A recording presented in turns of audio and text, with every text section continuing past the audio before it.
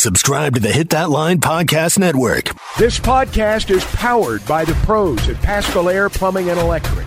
Arkansas owned, Arkansas operated. GoPascal.com. Good morning, everyone. Welcome to Coffee with Counsel. I am Brad Hull. I'm an attorney with Hickey & Hull Law Partners.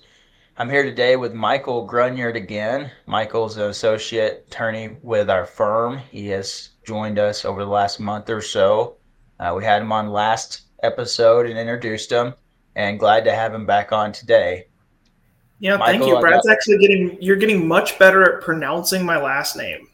That was really impressive. I got it figured out, and I will tell you, I was shocked. I was genuinely shocked that when I asked Siri to call Michael Grunyard, she pulled you right up. So she knows. I was surprised.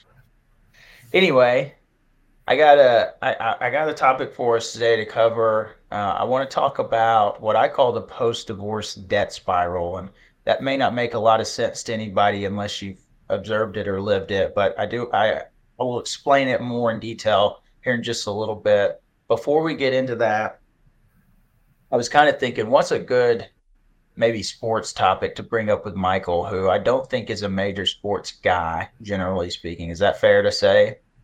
That's pretty fair. The family life has kind of taken over any of my free leisure time. So, yeah. Yeah, that's fair enough. Not everybody's as stupid as I am and have to spend so much time stressing about what a bunch of 20-year-old kids are doing. I am going to ask you a question, though, about let me just put it this way. You come from down South Louisiana. What is your connection or fandom towards LSU Tigers? That is a great question, actually. Before I went to St. Joseph Seminary College, I spent 3 years at UL Lafayette. So that's because both of my sisters did as well before me. So we all managed to avoid LSU, despite it being both closer and a much larger school. So none of us have actually attended LSU. No one in my family has ever attended LSU, like in my immediate family. So we have zero affiliation with the university besides sports. However, I am proud of my dad being a season ticket holder for the LSU Tigers. So, we grew up watching LSU football, cheering for LSU football, going to the LSU games. So very, very strong affinity for it. And now I'm in Arkansas, right? I'm an SEC guy through and through. So we love the university, although none of us actually went there. Okay. Well, that is a little disappointing, but I'll allow it. I have a follow-up to that because I kind of expected I was going to get an answer somewhat close to that. I don't know a lot of LSU fans, so one thing I'm always curious about is how do you feel about Nick Saban now? Didn't he just announce his retirement because he's washed up and can't do it anymore? Yeah. No, we are not. I say good riddance. I never liked him anyway. I've got words that I won't say here to keep my professional. If there's one thing I do like, it's the culture around college football world, and so hating Nick Saban is just as important as showing up in Death Valley and cheering for the Tigers on Saturday. Was that something that you feel like was the general consensus, like when he left and then he came back and went to Alabama? It's like, okay, we hate this guy now. Oh, absolutely. Yes, absolutely. He left. He schmucked it up with Miami for a year, and then came back down and betrayed us all. Hey, there's nothing I love more than sports hate. Well, another time, you're always welcome to give me your list of most hated people or teams in sports. I've done that once upon a time on this podcast, and I am always willing to open the floor to it. So, but I want you to put thought into it. I want to really feel the hate when you give it to me. So I'm not going to make you do it on the spot. All right, let's move on to this post-divorce debt spiral. BetOnline continues to be your number one source for all your basketball wagering needs, including pro and college hoops throughout the year. With up-to-the-minute odds, stats, and trends, you can follow your favorite team's path to the playoffs with in-game live betting, contests, and all the best player props. Experience the world's best wagering platform anytime from your desktop or mobile device. Head to BetOnline today to become part of the team. And remember to use the promo code BELIEVE for your 50% welcome bonus on your first deposit. BetOnline, the game starts here. The thing that I think a lot of people getting into a divorce underestimate is the financial strain that it can put on you as a family. And I understand that you're not really going to be this same family unit anymore, but until the divorce is done, you are still kind of in that, and the strain can hit pretty hard. You don't just have attorney's fees. I mean, if you're in a contested divorce case, both sides are spending thousands of dollars on attorneys, pretty much minimum. And if you have a very highly contested divorce, as a family, you are going to spend close to $10,000 pretty easily on attorney's fees. And let's be real, there are not a lot of middle-class families who have $10,000 ready to just burn. But it goes way beyond the attorney's fees. You're dividing assets, you're dividing income, often while you are duplicating expenses. So if one person moves out of the house, you'll still have mortgage and light bills and every insurance and everything that goes with that house. And now this other person is going to take on rent and utilities for that property and possibly insurance there as well. You may have to add in another car that you didn't have before. You have these extra expenses that you may not think about when you just consider, well, it's time to end the marriage.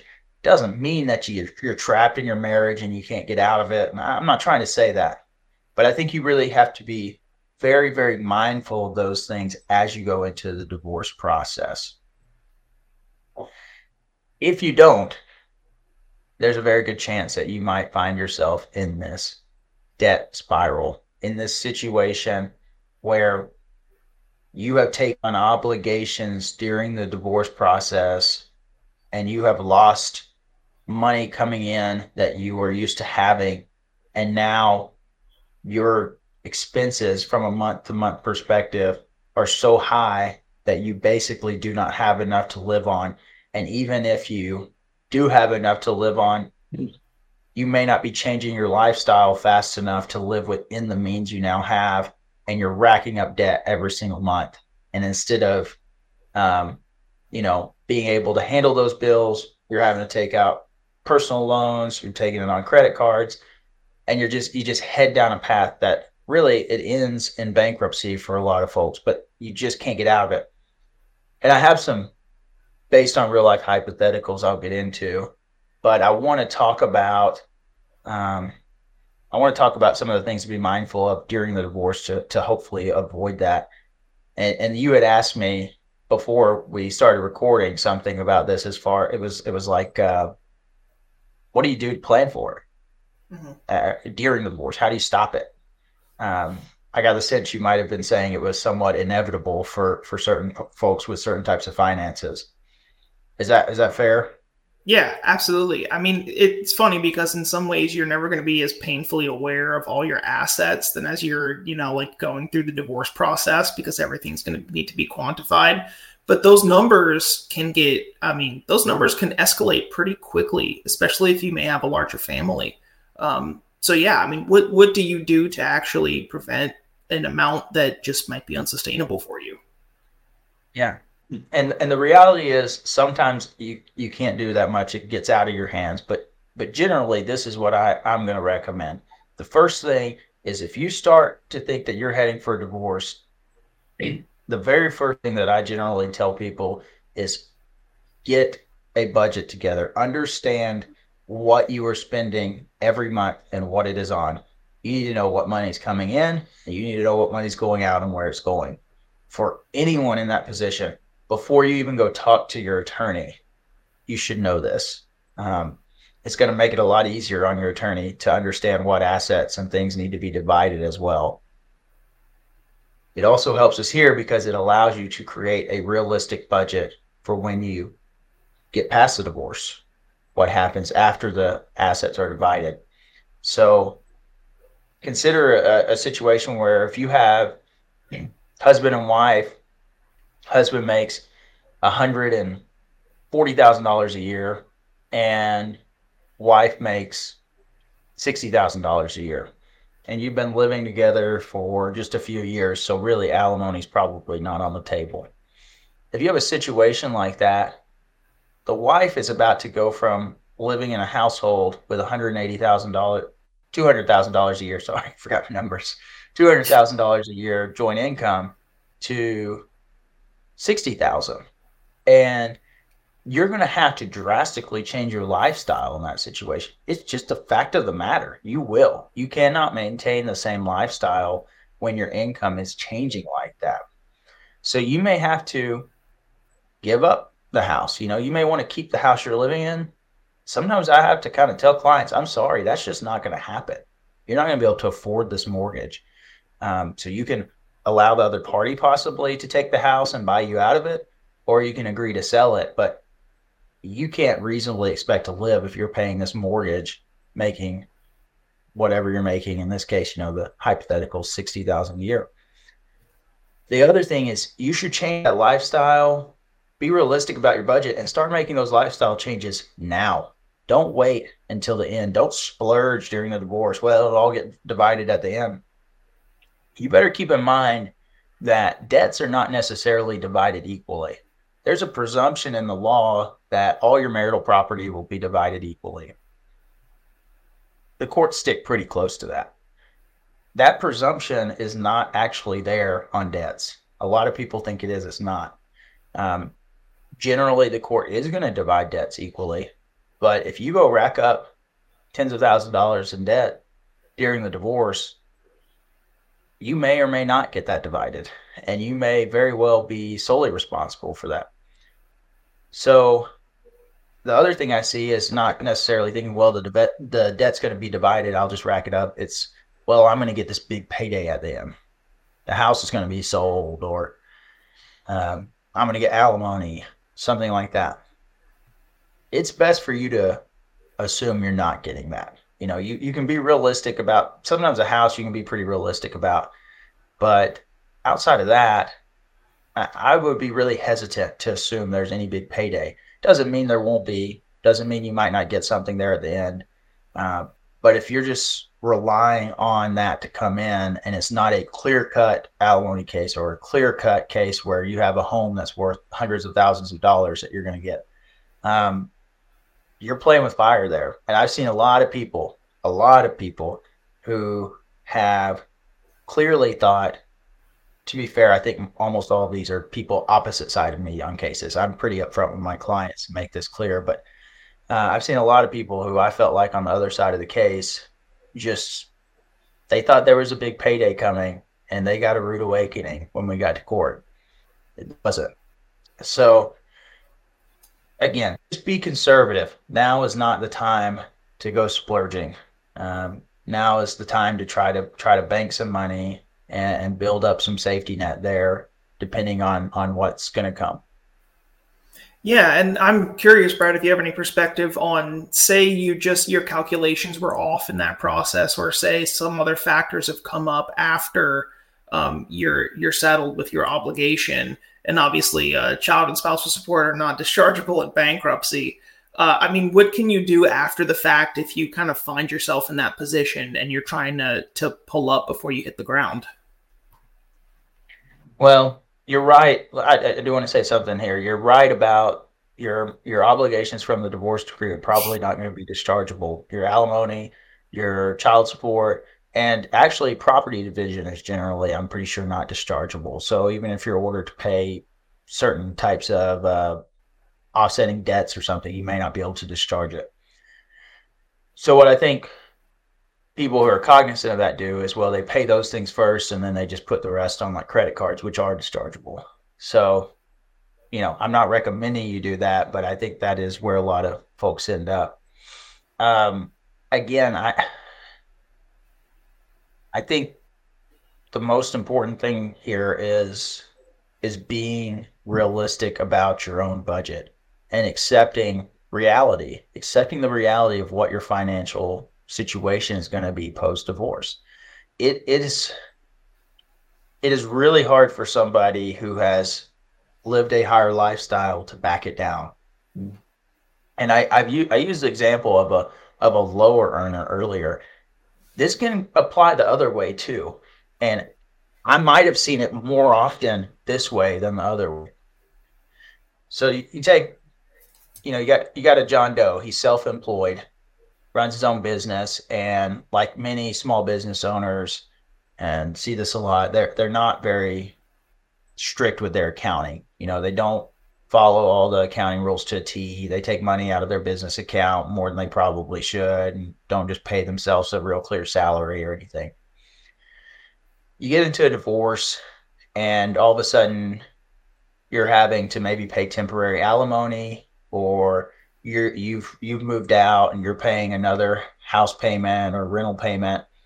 Your expenditures have just gone way up, and to offset that, you're taking more money out of the business account and you're overspending. Well, what can happen is the court can say, look, I see that you pulled all this money out. You can clearly afford that, or your income is higher. They set your income based on all the money you're taking out. And now you might have a higher alimony amount than you expected, or a higher child support amount than you expected. And now you're really locked in to an unsustainable financial position, where you knew that you were depleting your assets faster than you needed to from your business to keep that up. But you did it because you thought, well, this will be over soon. Or you did it because you needed a break from this crazy person on the other side or something. I've heard that too. It was like, this was my outlet as I went and I spent money on this hobby or this particular thing. It doesn't necessarily end at that divorce state. You may have obligations there that are impacted by what you're doing in the meantime. And the result of that is usually business gets sold or has to close down. They have to go find a different job, and then they can maybe modify their alimony amount or child support amount. But it's really unfortunate that you get in that situation. And the key is having those conversations with your attorney and being realistic about what you can afford and what you can't. And when you look at your expenses, look at what are genuine expenses. Are you paying 2 times what you should be paying for a luxury car that you can potentially get something cheaper? Are you spending thousands of dollars on? I mean, I've seen people who spent over $1,000 a month or more than a month, put it that way, on iTunes gaming. That's not going to help you. That is going to hurt you when you get to court. That's going to come back to bite you. It's either going to show up as income that you need to count and add. It's going to show up as your ability to pay alimony, or it's just going to be depleted assets that you would sure like to have when you start having to write checks to the other side if you get put in that position. So that's where I talk about, just more than anything, legally, there's not necessarily a lot we can do to help you in that situation. The numbers are what they are. You need to, that's why I want to put this out there, is you need to be preparing, and you need to be taking proactive measures and being realistic about what you're going to have coming in, what you're going to have to spend. Yeah, it's worth saying it's not easy to go without stuff you're customarily used to, and having to scale back. But it's a whole lot more stressful to have to figure out solutions on the back end, or have to kind of be on this track to nowhere. So it's worth being able to scale back, provided you can. Yeah, and I don't want to sound like Dave Ramsey here. I'm not trying to scold people for spending money. Lord knows I've splurged many times. It's just to me, again, something like just being realistic. As an attorney, it makes it harder for me to help my client when they're coming to me with something that is fantasy land. I need this, and this, or I can't live. And, I have to look at them sometimes and have an awkward conversation of, No, you absolutely can live without those three things. You just don't want to, but you better be careful, because if you go to court, not only are you going to lose those three things, but you might lose those other three things and have nothing when it's all said and done. That's where I'm saying, you need to be cognizant of that from the beginning, from the time that divorce really is on the table, even before you file. You need to be looking into that and figuring out, what are my obligations going to be? What can I live off of? So that you can get sensible about it from early on, and not dig yourself in a hole or put yourself in a position where it's just going to spiral month after month.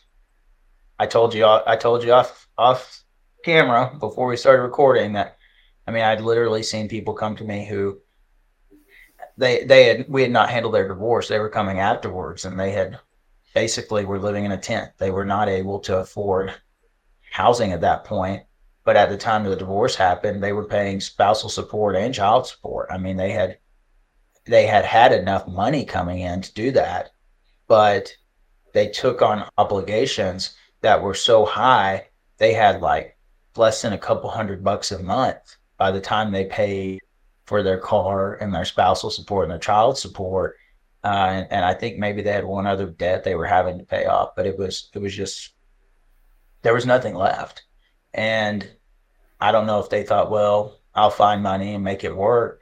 I think it was the only way they could get their spouse to agree at that time. It was pre-joint custody preference. And I think it was the only way they could get their spouse to agree to joint custody was to concede on these other things. And that comes up, and you talk about what you can do. But one of the things is, don't agree to something that you can't afford, even if it might mean, well, this is the only way I get joint custody by agreement. I'm telling you, it's almost certainly not worth it, because you're going to end up losing joint custody when you're living on the street. You can't keep it if you can't maintain your obligations and have some stability.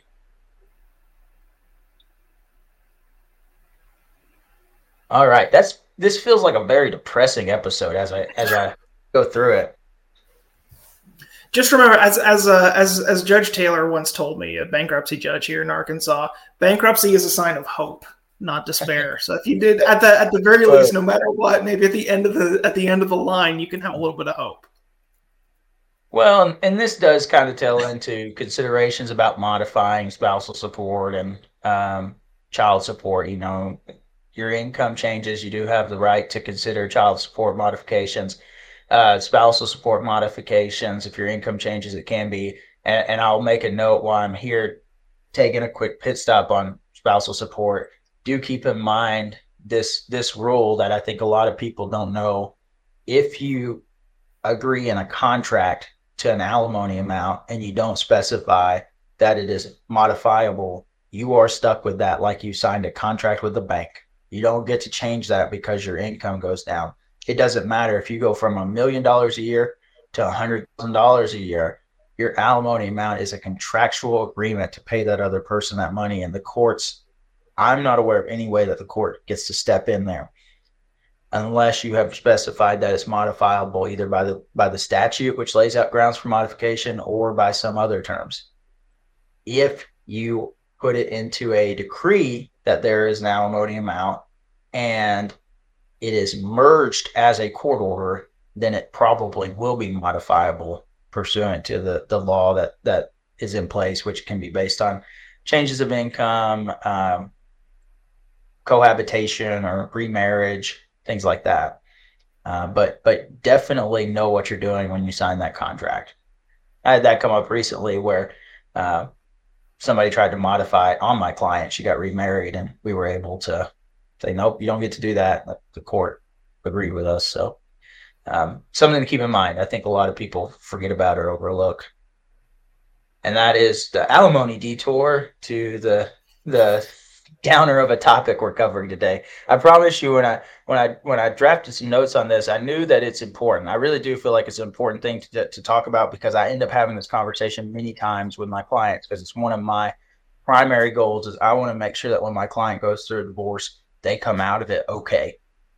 At a minimum, I want them to come out of it as good as possible, of course, but at a minimum, I want to make sure that they're going to be okay and not be calling me saying I'm underwater, in a year. So we have this conversation a lot. And I think because it is kind of a downer conversation, because it's not me as an attorney beating my chest, marketing how many wins I get as an attorney, it just doesn't get brought up that much until you're facing it head on. All right. Anything you want to add, Michael? No, I think you covered it all. I'm still learning, so I appreciate the opportunity to hear your lecture. Yeah, I'll pull back the curtain a little bit more to our listeners. I told Michael he's going to be dealing with this sooner rather than later, handling divorces. I told him he'd be dealing with this pretty soon, I'm sure. And he said, well, I sure hope it's not personally. He thought I was throwing him into the divorce arena personally right off the bat. I definitely don't wish that upon you. All right, guys, everybody have a good day. And as always, thanks for listening. This podcast has been presented by Bet Online. This podcast is an exclusive property of Pearson Broadcasting. It may not be copied, reproduced, modified, published, uploaded, reposted, transmitted, or distributed in any way without Pearson Broadcasting's prior written consent. Thank you for listening to Believe. You can show support to your host by subscribing to the show and giving us a 5-star rating on your preferred platform. Check us out at Believe.com and search for BLEAV on YouTube.